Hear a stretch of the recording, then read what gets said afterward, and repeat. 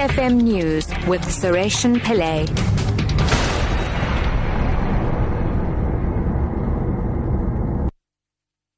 3 o'clock, good afternoon. Violence has flared up again in the Durban city centre after a foreign national allegedly stabbed two men who had been sitting in a car.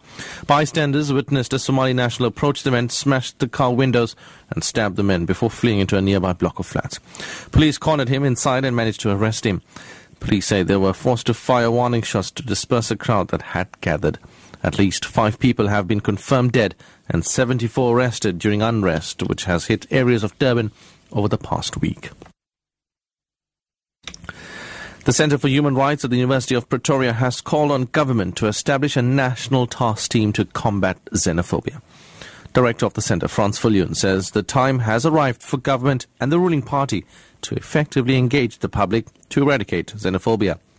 Viljoen says South Africans should be discouraged from thinking that non-nationals are the root cause of socio-economic problems.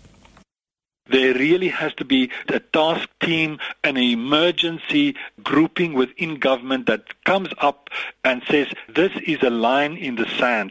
Now we take this matter on for the serious matter it is. We don't want to see this simmering under the surface and boil over in a dramatic manner in the future. We need some kind of comprehensive plan that on the one hand looks at the root causes, but on the other hand continuously communicate that targeting non-nationals is not solving the root causes, socioeconomic and otherwise, of our society.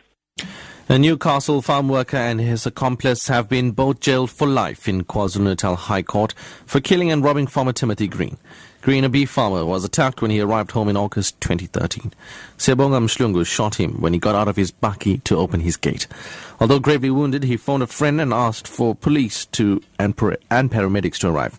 He was then shot in the head with a shotgun the men had stolen from his house.